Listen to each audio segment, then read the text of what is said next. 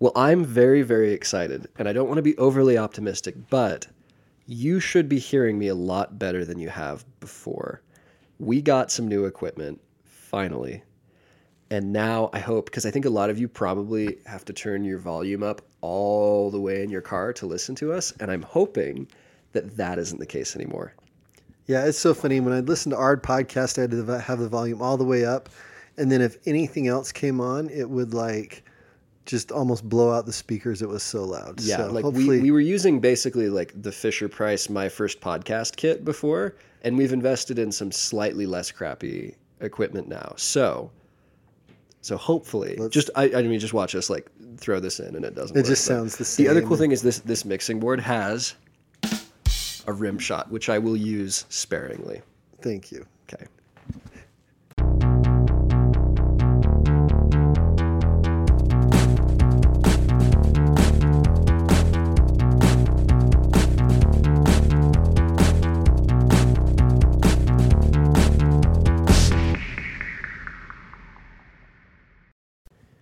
Okay, so in exchange for you guys getting much better sound quality, well, I don't know, is it better sound quality? Like, is better sound quality a plus for people because they can hear us more clearly, or is that like, is this going to drive people away? Kind of like if a really ugly news anchor when their channel upgrades to HD, does that like reduce viewership? I don't know. But in exchange for better sound quality, we are going to start having this podcast be somewhat mandatory now. I don't expect everybody to listen for the full hour every week, but I think this is a really good way to get like news out to the team and like the basic scheduling stuff, racing stuff. We're going to be here is doing whatever. So I think Dan and I discussed it, and the first 5 minutes of this show moving forward, there's going to be an expectation that you listen. It's free. It's 5 minutes. We won't waffle. We'll keep the first 5 minutes like really tight, stuff you need to know, and then hopefully, if you guys want to get better, you'll listen to the deep dive, but at bare minimum, first 5. Is that fair? I think so. But we'll always try and let you know kind of what we have coming up so you can decide if you want to listen to the whole thing. Because we have some really good stuff, really important stuff today to talk about, especially if you're doing Pan Ams. I've got some really important things I need to talk about. Yeah. Deep dive's going to be really cool today, really interesting. Joe and I talked about it a little yesterday. Yeah, we're going to be finally answering a question from a friend of the podcast, Hayden Fonger. I like saying friend of the podcast because people who do podcasts say that, and that makes me feel legit. So he's a friend, like regardless, yeah, he's a friend of us, not just the podcast. But we'll finally be answering a question that he asked like a month ago now. Yeah, and I've got another question too I was going to address real quick about junk miles, but Hayden's question had to do about fear and overcoming fear, and so we're going to be talking about like fear, and we're going to be talking a little bit about confidence, and it should be a really good discussion. So please stick around, but as a bare minimum moving forward, you have 5 minutes somewhere in the week. I guarantee you even have 5 minutes on the Sunday. Like, none of you are, if you've got 8 kids and you're going to med school and running 4 businesses, you've still got 5 minutes somewhere. So we will ask for that, and then hopefully people stick around for the deep dive. But what are today's kind of first 5? Well, and I'm hoping, too, we've got a lot of people that are listening while they're driving home from St. George. Lucky. And to those people, I'd just like to say it's not fair. Yeah, to those people, I'd like to say that someday I hope to be a big enough person that I don't hate you. But I'm jealous because the weather up here sucks, and I haven't been to St. George since. This weekend. It's been okay. Today was bad, but yeah. So yeah, we've got. So just one thing. Everybody should have their Team Snap up and running. I think there's a problem this year, and I think I'm going to do things differently next year, where people had me use their kids' emails to send the Team Snap invites, and kids these days really don't check emails, and their email inboxes are probably completely full and can't. You've got like 20,000 messages. We kind of communicate in past. We kind of communicate with parents in email and kids with Instagram stories because they will see those. Yeah, so you should have access to the Maybird team. Like basically, if you signed up for the team, you should have had a Team Snap invite. If you haven't, just reach out to me. We'll get it fixed. Team Snap's funny. It works really well for some people. Other people, we kind of have to they kind of have to reload the app onto their phone. They kind of have to remove it, reload it, and then I have to usually delete their profile on my end, and then send them new invites, and that usually fixes it. So if you're having trouble with that, because coaches are already reaching out to their teams, and they're kind of doing roll calls. So if your coach has reached out to you, be sure to respond to that, because I'm going to try to reach out to those that haven't responded and find out kind of why. So that should be working. You should be hearing from your team soon and having little get-togethers. Go to those, get to know people. Should be awesome. No running group this week just because of the holiday. We didn't do Zwift last Wednesday because it was Valentine's Day. It was funny because I initially planned one. Yeah, that's funny. I kind of forgot it was Valentine's Day, so I probably ripped. Yeah. No running group this week, but we will have Zwift 6 p.m. as usual. Please join us. That last one we did was awesome. It was so fun having more people. We had an awesome group. So definitely come to that. The other thing to know is this week I will be I've been saying I've been going to do it for weeks, but things have been crazy. I will finally actually be hosting my bike buying clinic. And the kind of goal with this is I'll do a little brief presentation and stuff, but then I want one or two people, and please approach me. My phone number is 801-671-5412. If you are buying a bike for you or your kid or someone this season and you're feeling a little nervous and you're not sure how to do it, text me. I'd love to ideally I'll take you the night of, but I'd love to kind of walk through your needs and stuff. And then basically my idea is I am going to walk you through the process of your different options for how to pick a bike and find the right one and get a good deal while everybody else watches so you can kind of see the process. So I'd love for a couple people to hit me up if you're looking, and then that will be over Zoom 6 p.m. on Tuesday. Should only be an hour, but it'll be really, really useful if buying a bike is something that you're not an expert at yet. And Joe's super excited about this, so. I love it, man. I'm so, I worked in the bike industry for years. I shop for bikes I can't afford all day long. Don't tell my boss. Just kidding. I don't. I'm too busy for that right now. But that we'll have that. Other than that, this weekend is looking like we'll be in the 50s, and it should be fairly dry. So I might try and get some kind of group ride going or something like that if the weather holds out. Okay. Anything else we need to run over?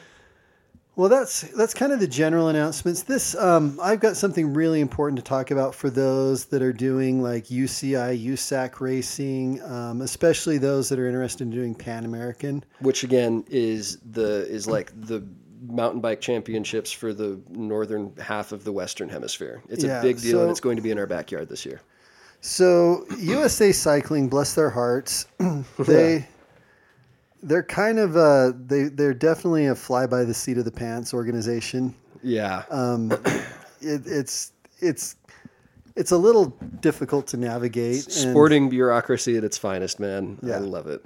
And so basically on Friday, I got an email late at night on Friday night from someone that I had been emailing repeatedly over the last couple weeks about some clarifications on the Pan American race. And this email would have been really, really nice to have before registration opened for the race.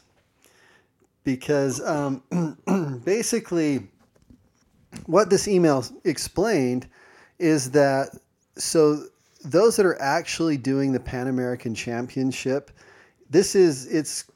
it's protected registration, which means you have to first fill out a petition, and anyone that fills out the petition will get sent a link to a private registration.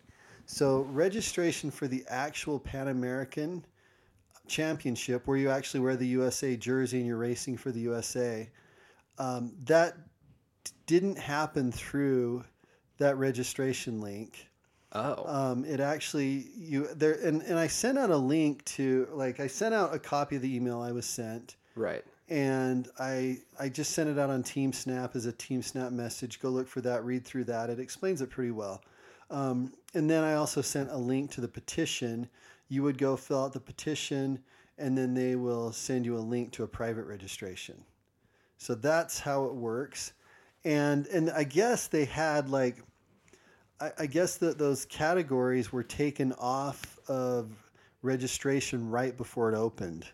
and nobody knew this, and and I'd emailed the race organizer. He didn't know. I'd emailed a couple different people, and it wasn't until just this last Friday that I kind of figured out what was actually going on. Probably when they figured out what was actually going on. Yeah, and it would have been so nice to know that before they opened the registration. But here we are. And so I worry some people might, because there are some UCI races on there that are like C2 races that are UCI races, but they're not the championship race, that I worry people might have registered for by mistake. So show up to Soldier Hollow and you'll do some kind of bike race, hopefully. But the thing with Soldier Hollow is there's all different kinds of bike racing options. So, right. Amateur, UCI, it's going to be fun. Go read that message in Team Snap, and I think it should explain things pretty well. Now, another thing I want to talk about too that I'm just kind of learning, and I'm not 100% certain about what I'm just about to say. I'm trying to. Are we going to talk about your ABCs here or something? Or yeah, I'll verify this with USAC, but we've had a lot of kids that are trying to petition up to Cat 1. Okay. And it used to be just voluntary. You could just... You're like, hey, I want a petition. And they were like, okay. Yeah, okay, you're Cat 1. And just this year, they've been denying people and making them race Cat 2 first. Okay. And so I got thinking about it today, because I always assumed, you kind of did Cat 2 first, and then you do Cat 1, and then you do UCI, But then I'm kind of like, well, is it actually a requirement to have a Cat 1 USAC license to be able to get a UCI license? Deep questions here. I know. Existential questions. And I emailed someone who's a former employee of USAC, and he's telling me that it's not, that you can actually race UCI really on a Cat 2 license. And which just seems stupid to me. That you have to, that like what's the point then? Like, yeah, that you have to petition to be a Cat 1 racer. But you could just go and be like, hey, I'm going to race UCI. And they're like, all right, give us your $120 and you can race UCI. It just seems stupid to me that you'd have to petition to be a Cat 1, but you could somehow race UCI in a Cat 2. Yeah. I should just go do that for kicks. Just like show up. Well, you couldn't because you'd be elite. Oh, yeah, that's true. But for juniors, apparently you can race UCI as a Cat 2, because I know a lot of people that decided maybe not to do the Pan American because they couldn't get, because I just assumed you had to at least have a Cat 1 license to upgrade to UCI, which just seems like that would make sense.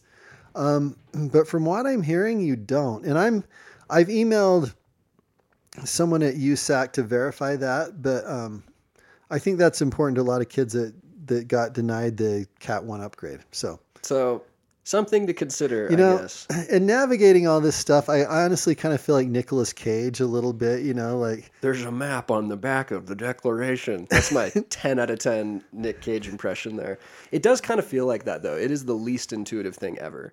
Yeah, like NICA, filing your taxes is going to seem like I know. I want to be like a breeze after trying to register for anything. I want to be like a USAC attorney or something. Like a USAC advisor where people pay you. You know what? You'd probably make good money. Yeah, you'd probably just charge someone $50 to sign up for a race form. I'd consider that. It's like their customer service and stuff's pretty good, and the people that work there are really helpful. Yeah, but like their website's not helpful. And all sporting bureaucracy seems to be like this. Like anything Olympic, anything USA Cycling, USA Track. I don't know why they have to work that way. One thing I will say is the Utah League's got their stuff together. Oh my gosh, the Utah League's got it dialed, dude. Yeah, navigating USAC is not nearly as clean as navigating the Utah League. Seriously. And I think this is like a lot of people are kind of more attracted to like smaller racing. Like with iCup, it's like, okay, what's your name?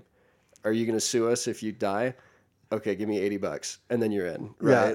But with USAC, it's like you got to do your birth certificate and like a urine sample and 18 other things. But it's what fun. A pain. But we it's a labor of love or something like that. Yeah, so I'll keep looking into that. Again, anyone that has any questions on this type of stuff, you guys know how to reach me. So I think that's it on announcements. Basically. I do.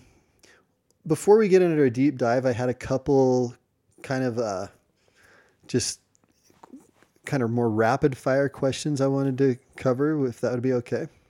Are you asking me permission? Wait, what was that? If that would be, are you Canadian or something? Like, yes, Dan, it would be okay. Oh, thank you. Permission granted. Okay, so I got a question from Riker, one of your boys. Oh yeah. Yeah.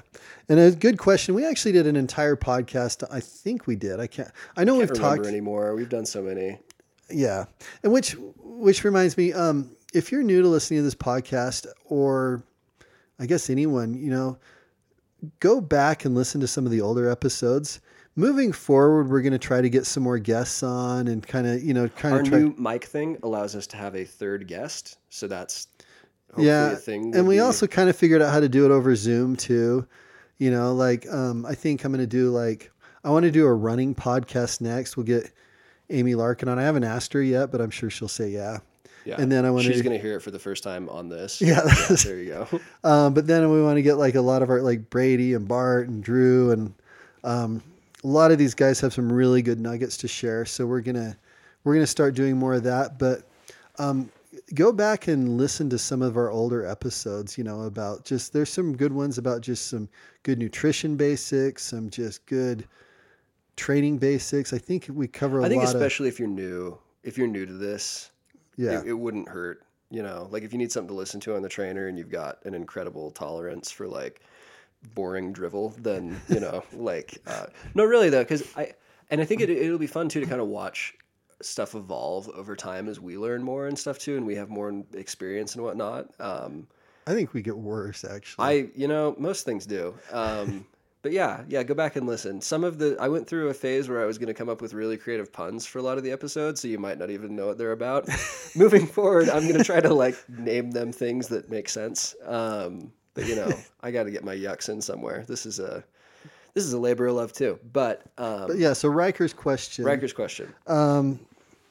His question: are junk miles real? I feel like this might have been covered before, but I don't really remember. I have immediate thoughts on this, but you are the training guru, so I want to hear yours first before I start talking out of my. Honestly, and the reason I really want to address this question is this is probably one of the funnest questions I could answer. This is fun is fungible, I guess. Because I think when people talk about junk miles, I think a lot of people think that means zone 3. Yeah, because I was gonna say when I hear junk miles, I think miles that aren't hard enough to be really hard, but also definitely aren't recovery or zone 2 or anything sort of the kind of riding that a lot of people do naturally that's really fun because you're kind of going hard, but you're not really going hard enough to get much of a benefit. That's kind of when people say junk miles, they mean something like that, right? Yeah. And that's what they mean. And I would say that there's probably some training that's more effective than others. There's structuring, disciplining your intensity one way is probably more effective than disciplining it another. But I think that for most people in general, the more you ride, the better you're going to get. Yeah. And my thought on this is it's the 80-20 rule.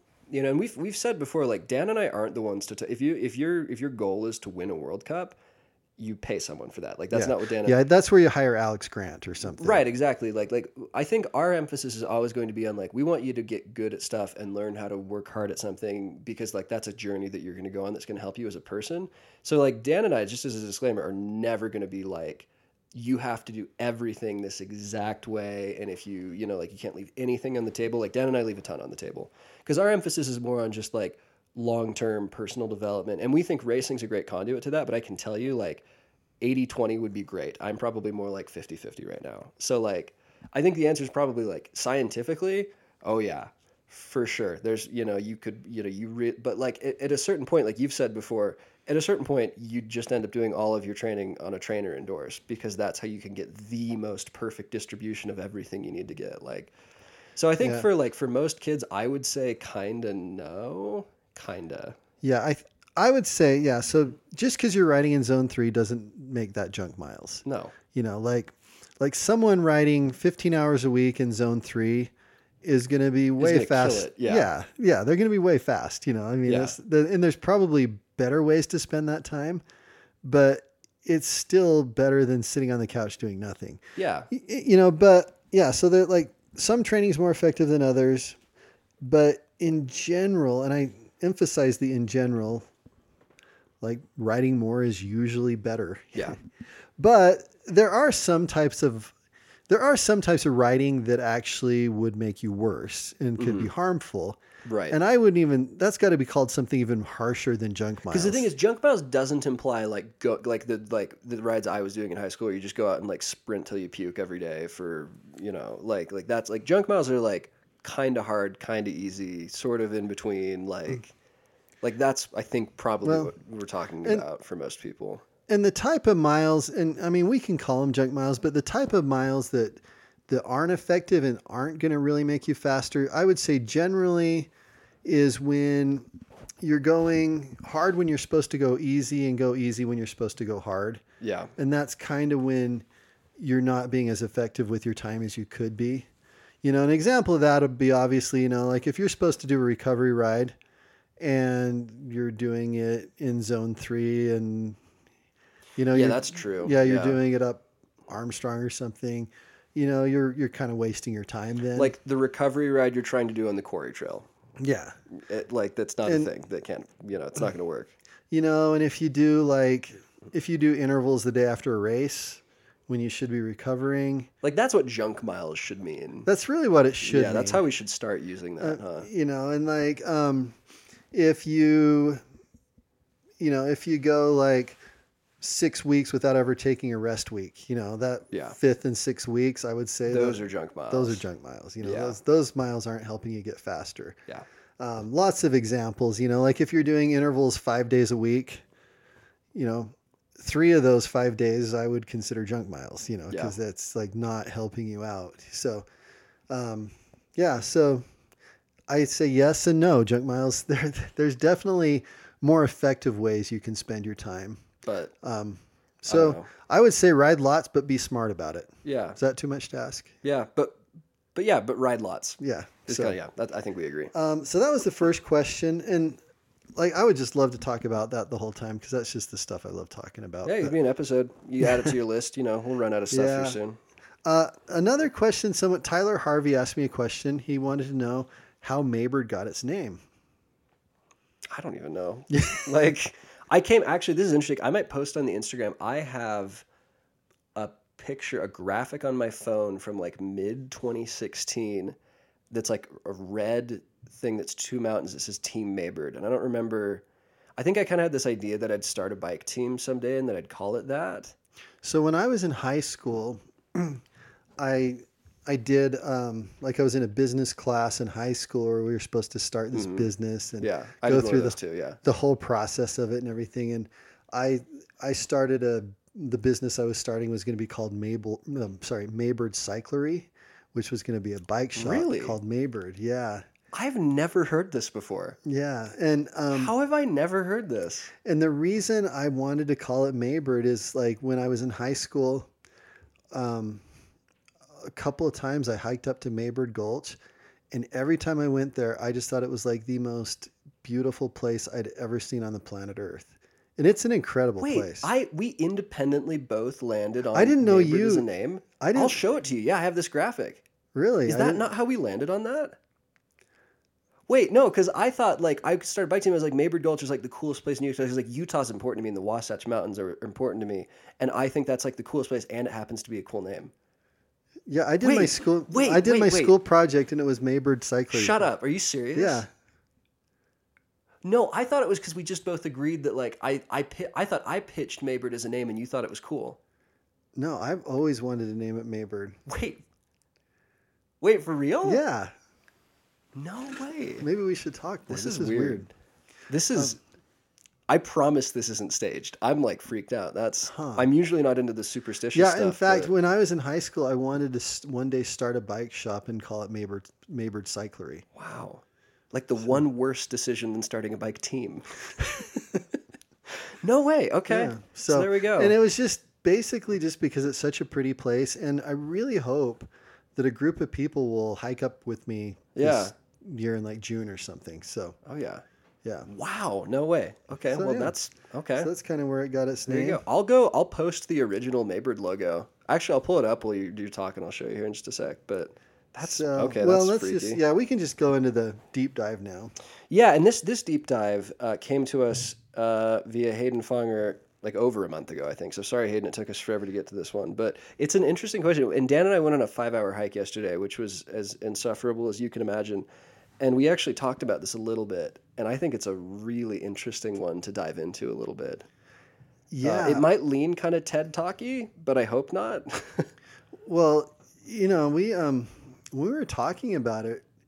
It was such an interesting conversation, and I'm kind of like worried. I'm like, you know, we probably won't be nearly as interesting during our actual podcast, but really good topic. So I don't even have his exact question, but didn't he? I'll pull it up here. I'll pull it up. Didn't he basically just say, "Hey guys, can you do a podcast on like how to overcome fear?" Isn't that kind of what he said? Yes, he said, not sure how good of a podcast this would make, but I think it would be interesting to cover what fear is and how to overcome it. Okay, so Exactly a month ago. Look at that. Cool.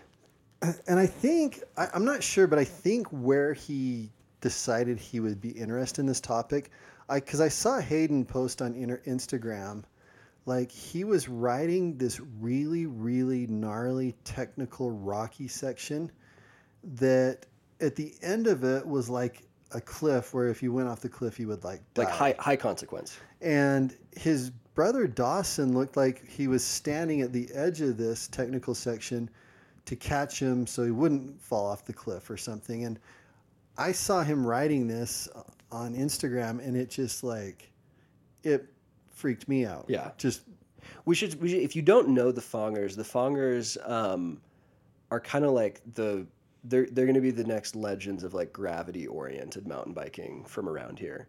well, they're both really good cross country. And I should say too, they yeah. both kick your butt in a cross country race as well. But like their emphasis, these guys are like probably some of the most skilled bike handlers I've ever known personally.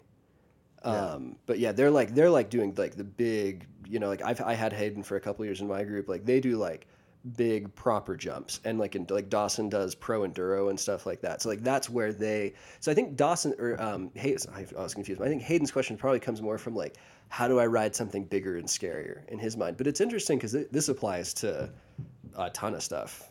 I mean, basically everything, right? Yeah. And when I saw this, I'm like, you know, Hayden, I'm a very cautious person. I'm Yeah. easily scared. Yeah. I don't do anything very consequential on a bike at all. Right. Like, I always joke that I've done like every blue square in Utah. Yeah, you're like the blue square king. I'm like the blue square king. Yeah. I'm like, gosh, I couldn't say anything that would help these guys out. Like, I'd be like, But it is relative though, and that's what makes it so interesting. Is like, you know, like or I was thinking that like when my wife and I'll ride, like we'll get to stuff where it like really scares her, but I don't even think about it because I've ridden it 100 times and it doesn't scare me, right? And then I'll go ride with Andrew and we'll ride stuff that scares the heck out of me that doesn't even bother him, right? And so it's like it's fear's an emotion. It's like chemicals happening in your brain. What's actually happening on the ground could be that. It could be a test. It could be your first date. Like, you know. but I do really worry that kind of the direction my preparation for this topic took me Might not help Hayden. Yeah, it's probably not going to help Hayden. He's already doing really gnarly stuff. And Yeah, I'm he's already more fearless than we'll ever be. yeah, so maybe he should be teaching me how to not be afraid of things, because obviously he kind of has it more figured out than I do. But you know, and I started kind of like looking into this a while ago, but we had several podcasts that had to do with kind of registration and Kind of the beginning of the year of the stuff, season yeah. stuff. So this has kind of Got been pushed a bit. kind of, yeah, and I feel like I've like learned a lot of things, but don't know where to go today at all. So, but I kind of Googled, you know, best books on overcoming fear for endurance athletes or something, you know, like pretty specific, I guess. So it's a really broad net you're casting there, Dan. Broad net, wide net, broad net, Oh, broad net, hairnet. wide net, hair net. Okay, sorry. Internet. Internet. Hey, did you? And you actually came up with a book that you like, though. That you were telling me about, right? Well, yeah, and we've like a recent podcast we did, like that Peak Performances book yes. by Steve Magnus. The book that came up is another book by Steve Magnus that's called Do Hard Things. Okay. And I'm kind of like, I really liked the last book I read from him. And by read, I meant listen to while I was driving around. That counts. I will die on that hill. Okay. Like, listening to a book is the same. Like, if that's such a boomer take to say that, like, you got to read it with your own two eyes. I mean, it's the same information you're absorbing. There's no difference there. Yeah, so I got it, and I've been listening to it and it's got a lot of stuff in it. Like, I found Most it's kind books of... do. I'm sorry. It's kind of a book that I found that I kind of could only handle in little chunks at a time, because I just felt like I was... Like, it seems like for me, where I'm just constantly learning about training and even... even kind of like the really mental like toughness. tangible, scientific, measurable stuff.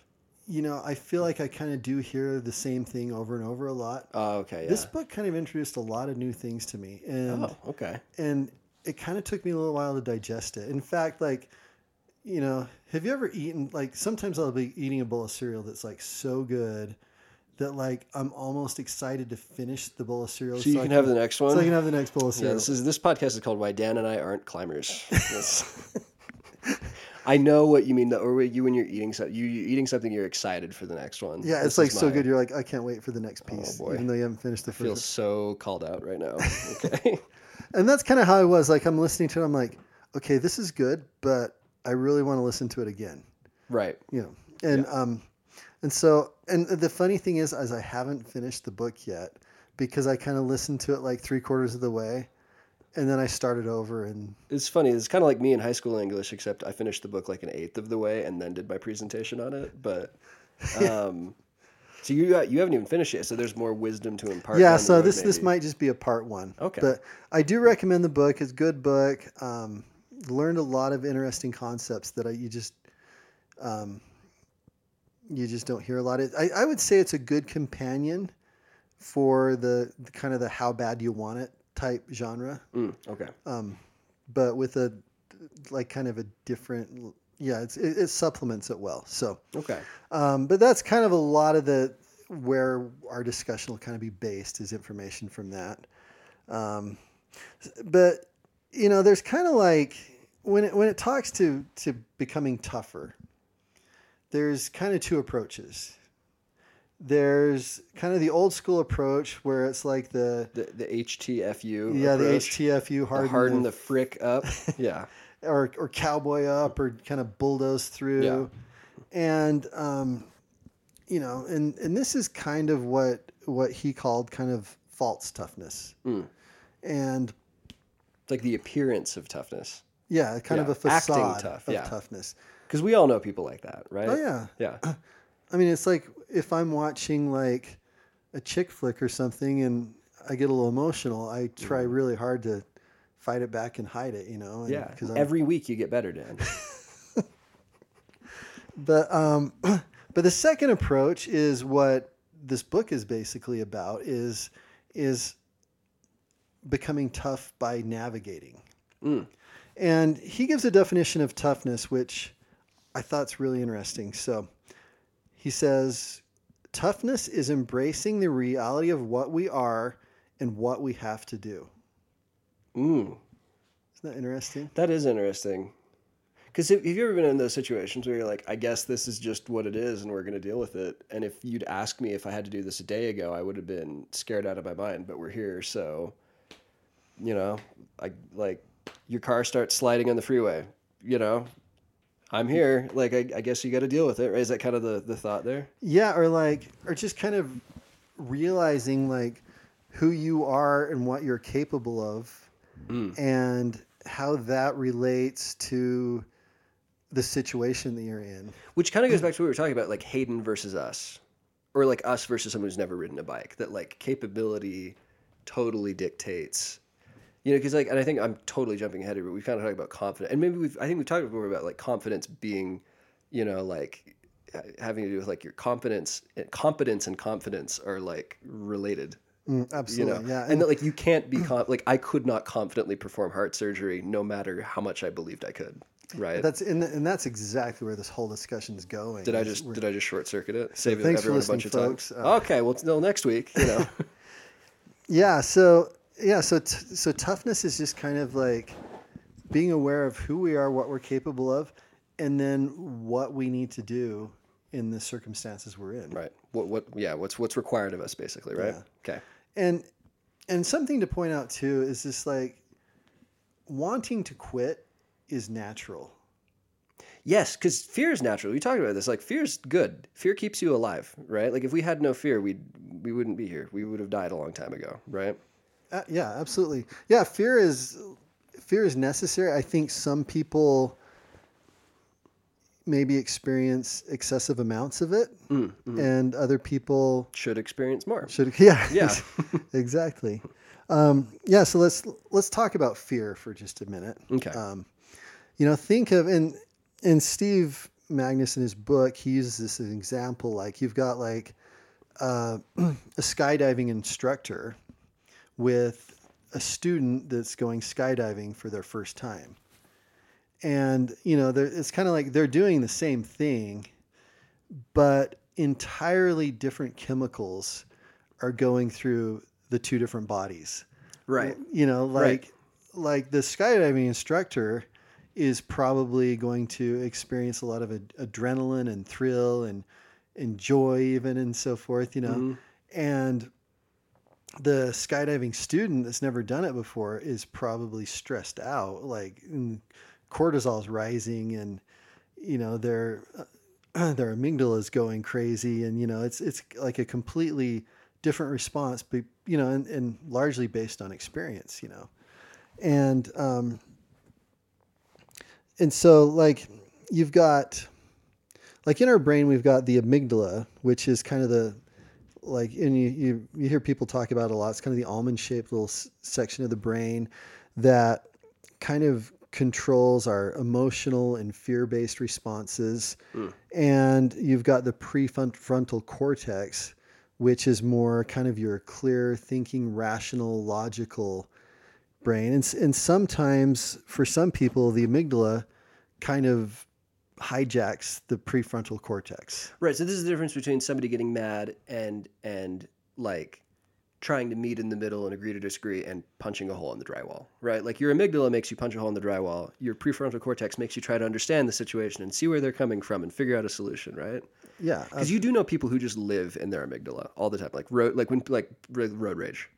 Yeah. Right. Like, that's someone who's just like, they don't have a prefrontal cortex. They just have a giant amygdala, right? Like, we should call that big amygdala energy. That's spelled with an A or an E? It's an A, right? Yeah. A. Yeah. B-A-E. Bay. AMYGDALA, I think. Okay, there we go. I'm too dyslexic to remember that. But yeah, like, no, like, but you know what I'm talking about. Like, people, or you just like, those people who are just like unnecessarily aggressive about everything, and they're the worst, and you hate dealing with them every single time they call you, and you're, like, their caller ID shows up and you have a heart attack. Yeah, like amygdala people. Yeah. Okay. That's like a category for me now. And this book talks a lot about kind of creating space between that response, like, you basically like responding rather than reacting. Right. Now, granted, the flip side is the amygdala is important, because if a bear starts charging, you shouldn't be like, well, let's look at this from the bear's perspective. You should run, right? Okay. Yeah, well, it's interesting because is it Alex? How do you say his last name? Honnold. You think the free solo guy? I keep wanting to say Holland, but I know that's not right. Apparently, his amygdala is almost underactive. And, yeah, that doesn't surprise me. And it's like, I've heard it like barely works enough to keep him alive. Yeah, because he really does have like Spock vibes, huh? Yeah. Like, where it's just not, like these, because you have to imagine too that, like, even though he's capable, what he's doing, just the consequence is so high that even if your capability was at an incredible, of which it is, you should still be experiencing enough fear that, like, most climbers who are that good still don't free solo, right? Okay. Yeah. But I mean, his will kick in occasionally, but it's just at levels that are completely different to, it's like a robot, mine. I think mine's kind of like I'm like afraid of like just about everything, you know. Right. And Yeah.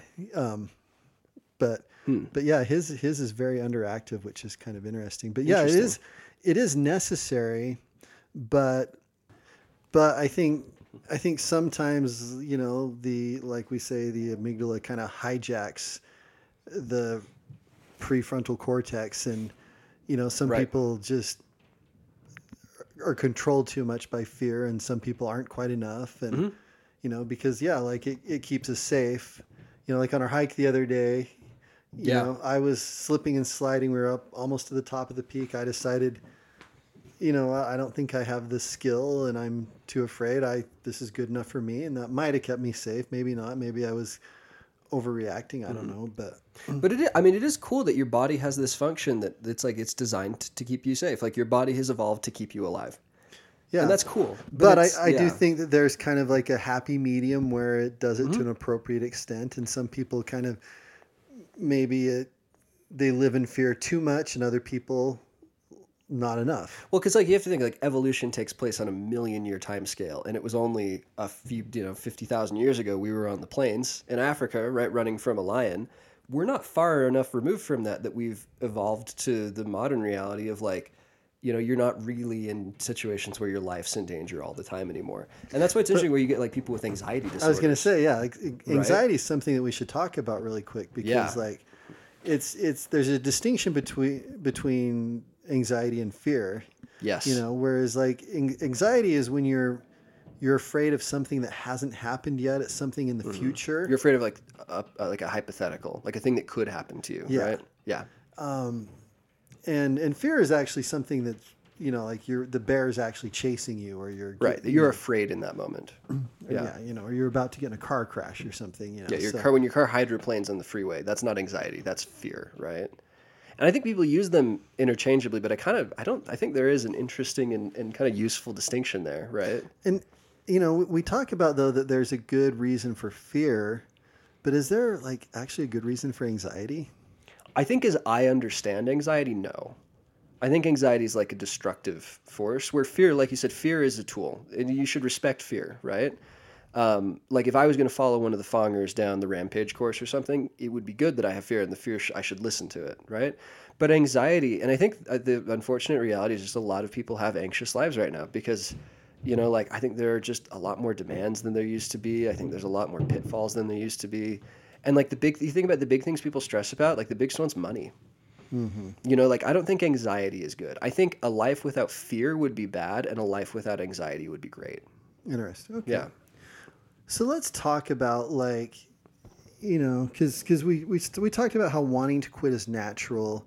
We're in a sport that's difficult, and you know, a lot of times we're wanting to quit because sometimes it's because what we're doing is scary. It's kind of testing our skill limits and so forth. Other times it's uncomfortable because we're kind of at the limits of our physical fitness. Right. You know, so there's kind of lots of reasons that we might want to quit. But, you know, as the book's called, like, Do Hard Things, you know, how can we improve in our ability to do hard things? And That's really interesting. yeah, and this is something that's actually trainable, because you know when we kind of talked about like the two approaches, you know, the one is just kind of like cowboy up or HTFU or whatever.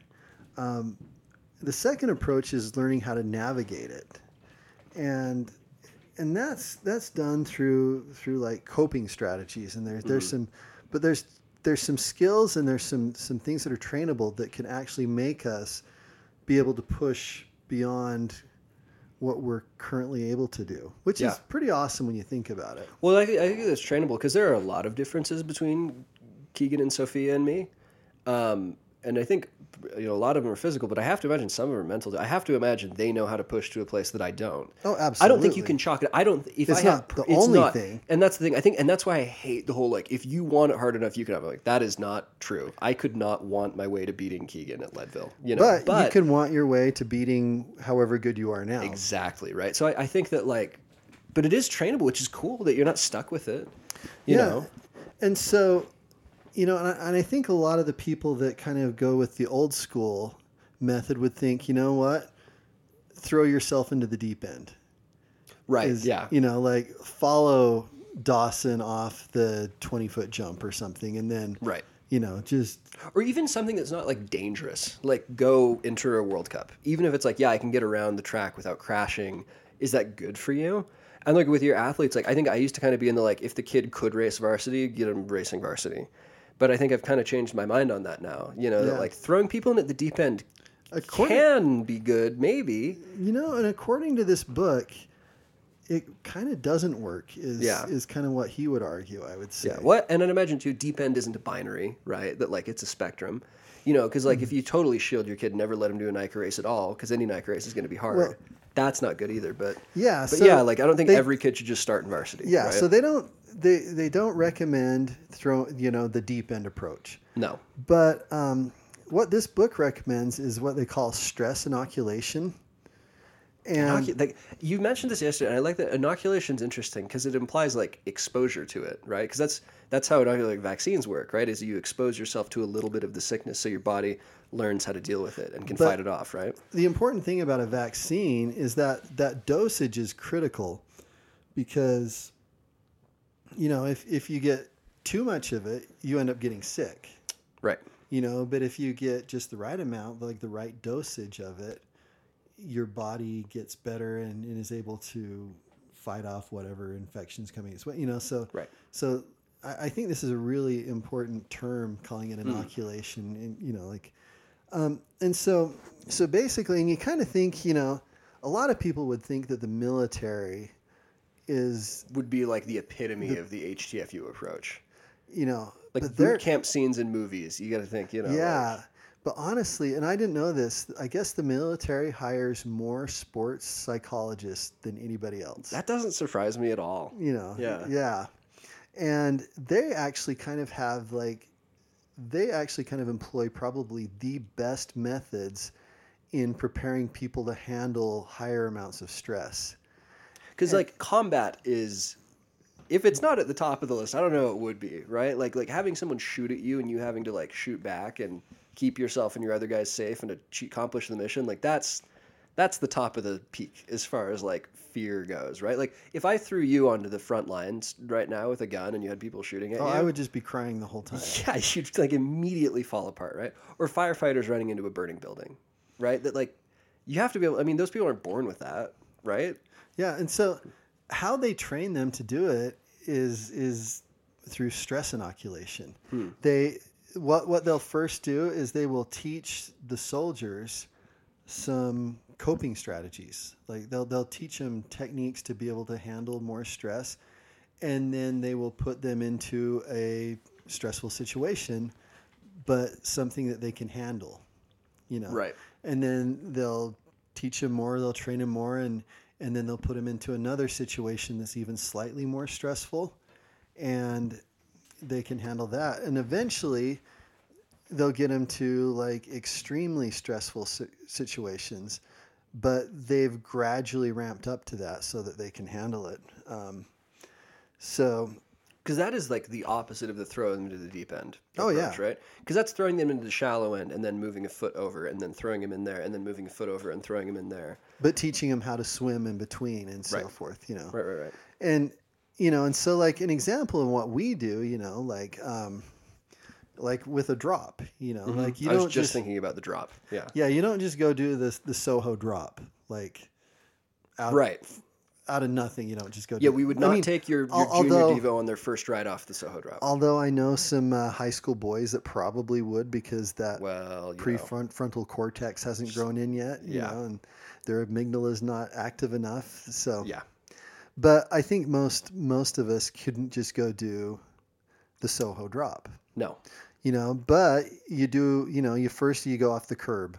Right. You know, you start going off a 6-inch curb. Because pretty much anyone, if you can ride a bike, you can ride off a curb. Yeah. Right? Yeah. You know, and then once you kind of learn how to do that well, you could do a 10-inch drop. And once you get comfortable with that, you could do a 12-inch and 14-inch and 15 until you get up to like a 2 or 3 foot drop. And then you kind of pass the benchmarks where it's like, okay, the drop's big enough that you can't roll it anymore. You know, or like you can't roll the Soho drop, right? But you would never jump a curb, you know. And I think as you kind of get to those, like those benchmarks are kind of hard. Like that first drop you do that is not rollable is hard. But you know? the thing is that's like you'd start with the 6-inch, go to a Right. 10-inch, go to a 12-inch, and By the time you get there, you could drop those still, Yeah. but you're just incrementally increasing it. And once you can do something confidently, you could do something slightly more at a similar amount of confidence, but you it's just, like the frog, how you boil a frog, yeah, but in a good way, like instead of talking about peer pressure and smoking or whatever, it's like doing drops, and that's from kind of a skills perspective, but like me, say like you're getting ready for point to point, which I think a lot of people will be this season. I am. Yeah. Yeah. You don't go out one weekend and do a 70-mile ride with 12,000 feet of climbing. Seems like some people do, but you first go out and do a 20-mile, like a 3-hour ride, then you do a 4-hour ride, then you do a 5-hour ride, then, a 6 or 7 or 8, you just gradually build it up. So, you're becoming comfortable with it gradually, so, but yeah, as far as like the coping techniques, we talked about like, the amygdala and how it's, and you're talking about how people that just kind of like just instantly respond to whatever right. that signals you to do. Mm-hmm. But the kind of the coping techniques, and the book kind of went more into coping techniques towards the end, and that's the part I didn't get to yet, Okay. So we won't talk a whole lot about that, but for an update on that soon. Yeah.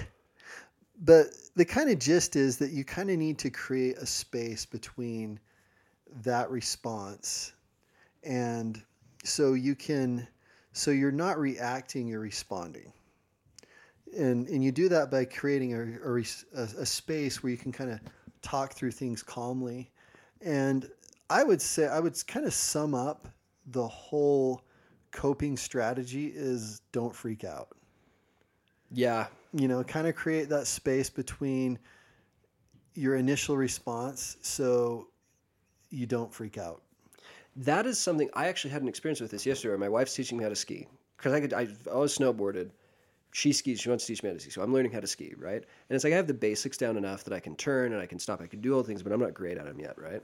And I was going yesterday, and my speed started to get out of control, right?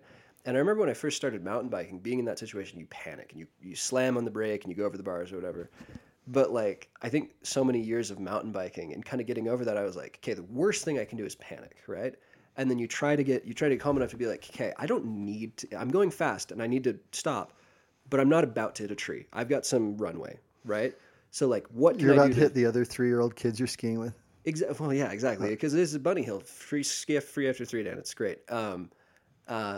But I was like, I'm afraid, and I feel the fear, like fear, not anxiety, like fear, like I might crash. This is scary. I'm going too fast. It's not safe. But I don't need to panic. I've got a second to figure this out. The grade's changing a little bit. I'm going to be going uphill in just a sec. That'll help slow me down, and then I can pizza myself to a stop, right? But I think that as a little kid, before you have those experiences to like learn how to manage panic, and how to stay out of panic land, because in panic land you just crash. But I think this sport is great because it's taught me to stay out of panic land. I was like, you know what? I'm okay. I'll be able to stop. Just give it a sec. Do the thing I know how to do because I went and I learned how to stop, and I've done the work. And I was able to stop, and I was fine. Yeah. Or like you're in a race, and you kind of start out the race, and so passes you, and you're getting really, really tired. You're not feeling very good. Your legs aren't there. Oh, and usually I can beat Johnny. Yeah, they're riding away. Like, you don't panic. Yeah, don't go to panic land. Yeah. You kind of like you kind of create that space where you can use your prefrontal cortex and think, okay, I'll just keep pacing this ride. I'll focus on my cadence and my breathing. This isn't great, but my nutrition, and you know what? Eventually, I'll bring it back, and I'll be fine. Don't don't panic. Yeah. Don't freak out is kind Yeah. of the whole gist of the coping thing. And I've told my boys this. I actually have done like a lesson on this without even realizing it. The past 4 years I've coached, which is that like people make bad decisions when they're A, are in pain, and B, are panicked. And it's kind of the same thing, right? Like those really fall into the same bucket. And I should probably make it more concise, but like panicked people make dumb decisions. Absolutely. Panicked people throw punches and pull out guns, and panicked people withdraw all their money at once and do like all kind, like people rarely do like smart things when they're panicking. For sure. And if they do, it was on accident. You know, you never want to panic ever. And the last kind of coping mechanism that I think is really important, and Dr. Ross talks about this a lot, so I think it's really good to remind people of, is being able to reframe threats into challenges. Yeah, I like that. You know, and he even said even like opportunities, you know, like if you're Sure. freaking out about doing a race, don't think of it as a threat. Think of it as a challenge. Yeah. You know, and if you're facing something difficult in work, don't think of it as a threat. Think Yeah. of it as a challenge. The really angry person you have to call back because you screwed up, it's a challenge. Handle it as well as you can. It's not going to be great. And I hate it when people make it, like, you can't reframe this to be like everything's going to be amazing and wonderful all the time. But like, I had to do this. I messed someone's thing up and it ended up costing him some money this week, you know, and we made it right in the end. But like, that phone call sucked, but I was like, I'm going to do my best and I'm going to try to learn from this, if nothing else. And it's like, you can't make it suck less. But, you know, I do think that like reframing it, like you said, like that kind of sounds like hocus pocus TED Talky crap, but like it's helped me, you know? Yeah. So kind of the last thing I want to talk about, and this is a thing I think really probably is going to benefit our riders the most, is confidence. Let me ask you a question first, though. How Like me, or a rhetorical question to the audience? No, to you. Oh, okay. But the audience can answer along in their Sure. heads. You know? Yeah. But how important do you think a good self-esteem is? It's an interesting question because I think the intuitive answer is correct. I think good self-esteem is really, because I know people with low self-esteem are difficult to deal with. Because I know some people in my life who have like cripplingly low self-esteem, and it causes problems. And I've had periods in my life where my self-esteem's been really low, and I wasn't a very happy person then. I'm going to go ahead and say very important, but when you ask questions like this, the obvious answer usually isn't the correct one. What do you think? What is there an argument for like? not Okay, so having good this one self-esteem? kind of hurt my brain a little bit when he Okay. talked about it in the book. But he basically kind of made the case that self-esteem, like just trying to improve someone's self-esteem, is almost pointless, if not destructive, unless it's based on something. Okay, with that modifier, sure. Yeah. So it's not the self-esteem isn't the problem; it's how you're going about it. Is Well, what you're saying. and the way he put it is that self-esteem should be a byproduct Oh, of, not like a of thing. confidence, but you shouldn't just like, You can't just turn a knob and be like more self-esteem. yeah, Right. it's almost like you can't just like shove socks into some guy's shirt and make him, all of a sudden he's stronger. Like, Right. you Oh, know. okay. Yeah. Yeah. So, in fact, he kind of made a case how like a lot of times like, sometimes people kind of like get overinflated egos based on absolutely nothing. Yeah. And it can, there's ways that it can be harmful. Or it's all So- the like stereotypes, like people who drive. It's depending on what stereotype you want to do. It's the sports car or the big jacked up truck or whatever. Like, or people who are like jerks because they need to act like they're better than you because they feel like they're not. Right. Like, there's a lot of stereotypes that we like throw around. Like, oh, they're compensating or whatever. Right. Is that kind of the false self? Like, you have low self-esteem, so you're doing something to artificially boost it. When well, you and really that's should more be. about like, that has to do more with ego, Okay. you know? And so it's kind of like you've got self-esteem, which really, you know, you shouldn't just jump to building someone's self-esteem. Right. There has to be some substance. And there's Okay. ego, which I like to consider is kind of the evil cousin of confidence. Oh. But okay. confidence is actually extremely important. Oh yeah. Yeah. Oh yeah. But confidence has to be grounded in reality. Yeah, you can't fake it. Like you can't fake real Well, confidence. Well, yeah, it's like me, if like we're on a commercial flight and the pilot dies Yeah. and the flight attendant asks me to go land the plane, Yeah. like I shouldn't have any confidence. Like I don't have any reason to have Because you don't any. have any competence. Yes. Right? I guarantee I'm not the first person to think of that, but that's it, right? Exactly. Yeah, so it's something that really has to be earned by what you do. And and so like really right now you can be doing things from now until when your race season starts that would give you reason to be confident.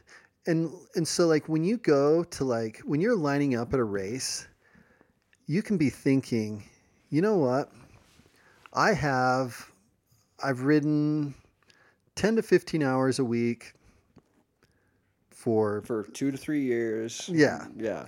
And I take my rest weeks. I've gone to all the clinics. gone to yeah, I try to eat good quality healthy foods. Getting lots of sleep. I get sleep at night.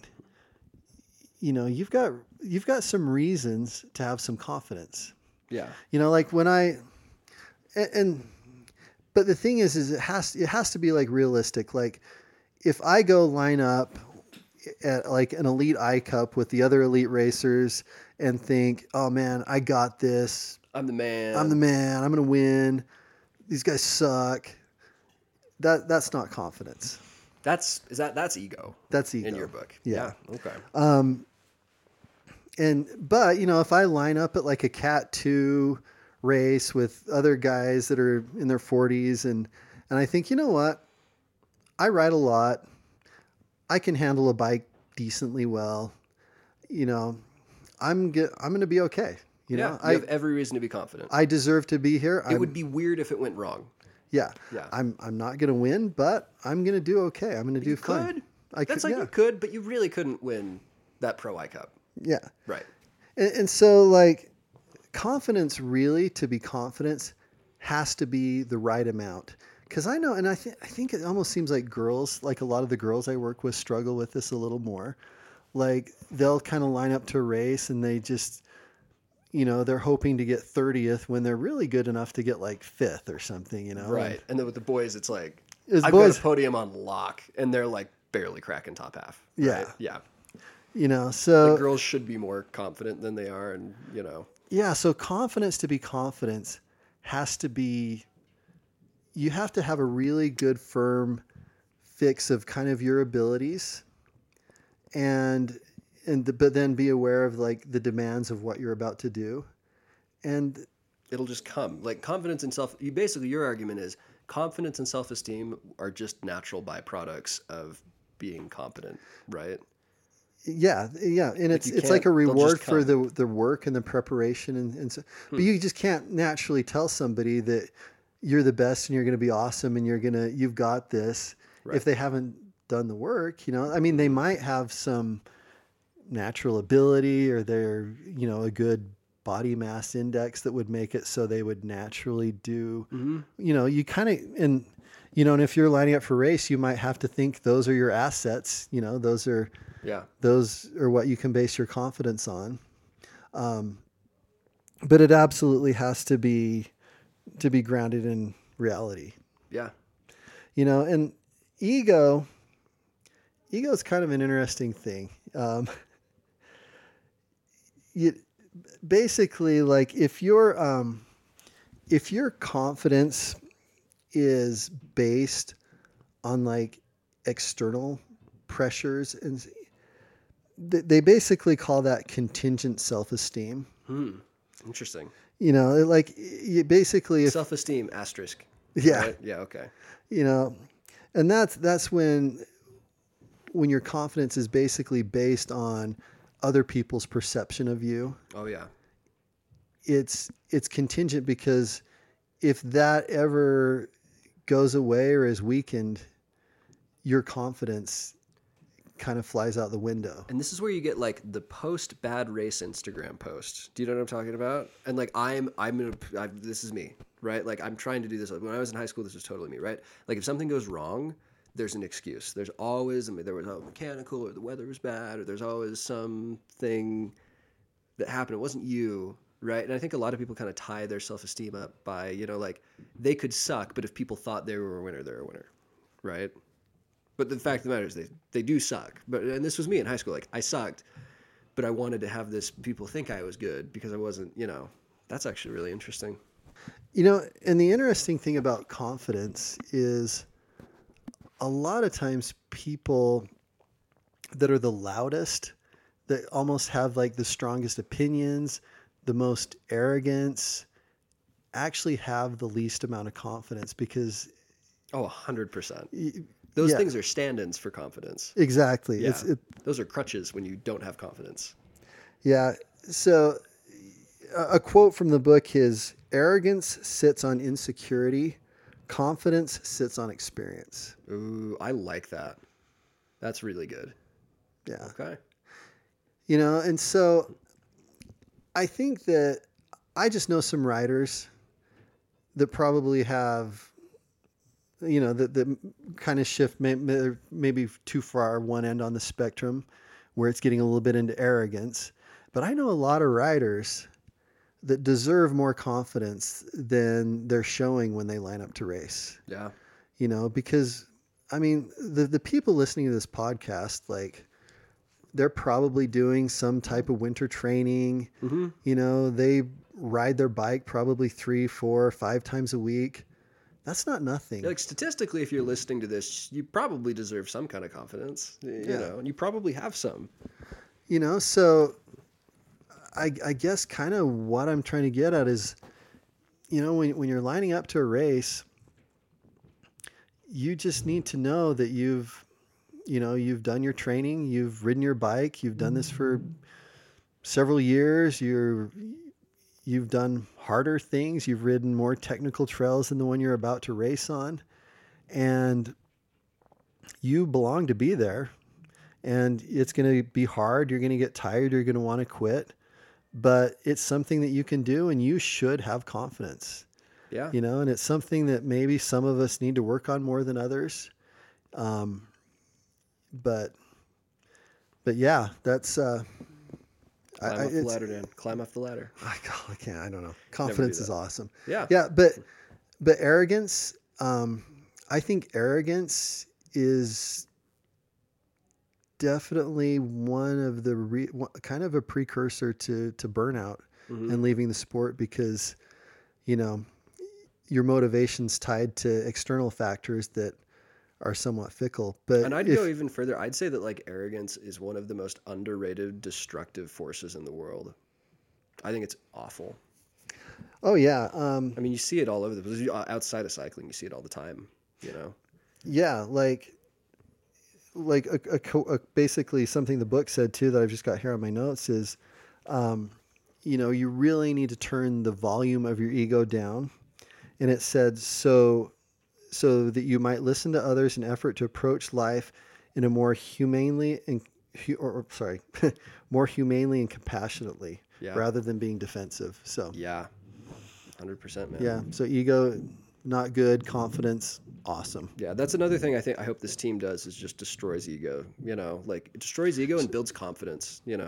I'd love it if we could do that. On and off the bike. Oh yeah, that's a big deal. Yeah, what we're talking about today is, it's not just an on the bike thing. No. No. So. I hope it's not. What a waste of time if it isn't. Like if you somehow managed to not be egotistical and confident on the bike, but then weren't doing that in your personal life, I don't know what's wrong with you. Because that'd make the world a better place for sure, huh? Yeah. So, if you haven't already, start doing things so you can earn some confidence when you line up to race. Get your sleep, eat your good food, ride your bike. Come up to that first iCup confident, everyone. Yeah. Good stuff. Well, as a reminder, no running group on Monday. Tuesday, 6 p.m., we will have the bike buying seminar. Please attend that. Look for a Zoom link on that shortly. Wednesday, we will have the Zwift. Make sure you show up to that. And in the meantime, do something to build up your confidence. Great. Thanks. Talk soon, folks.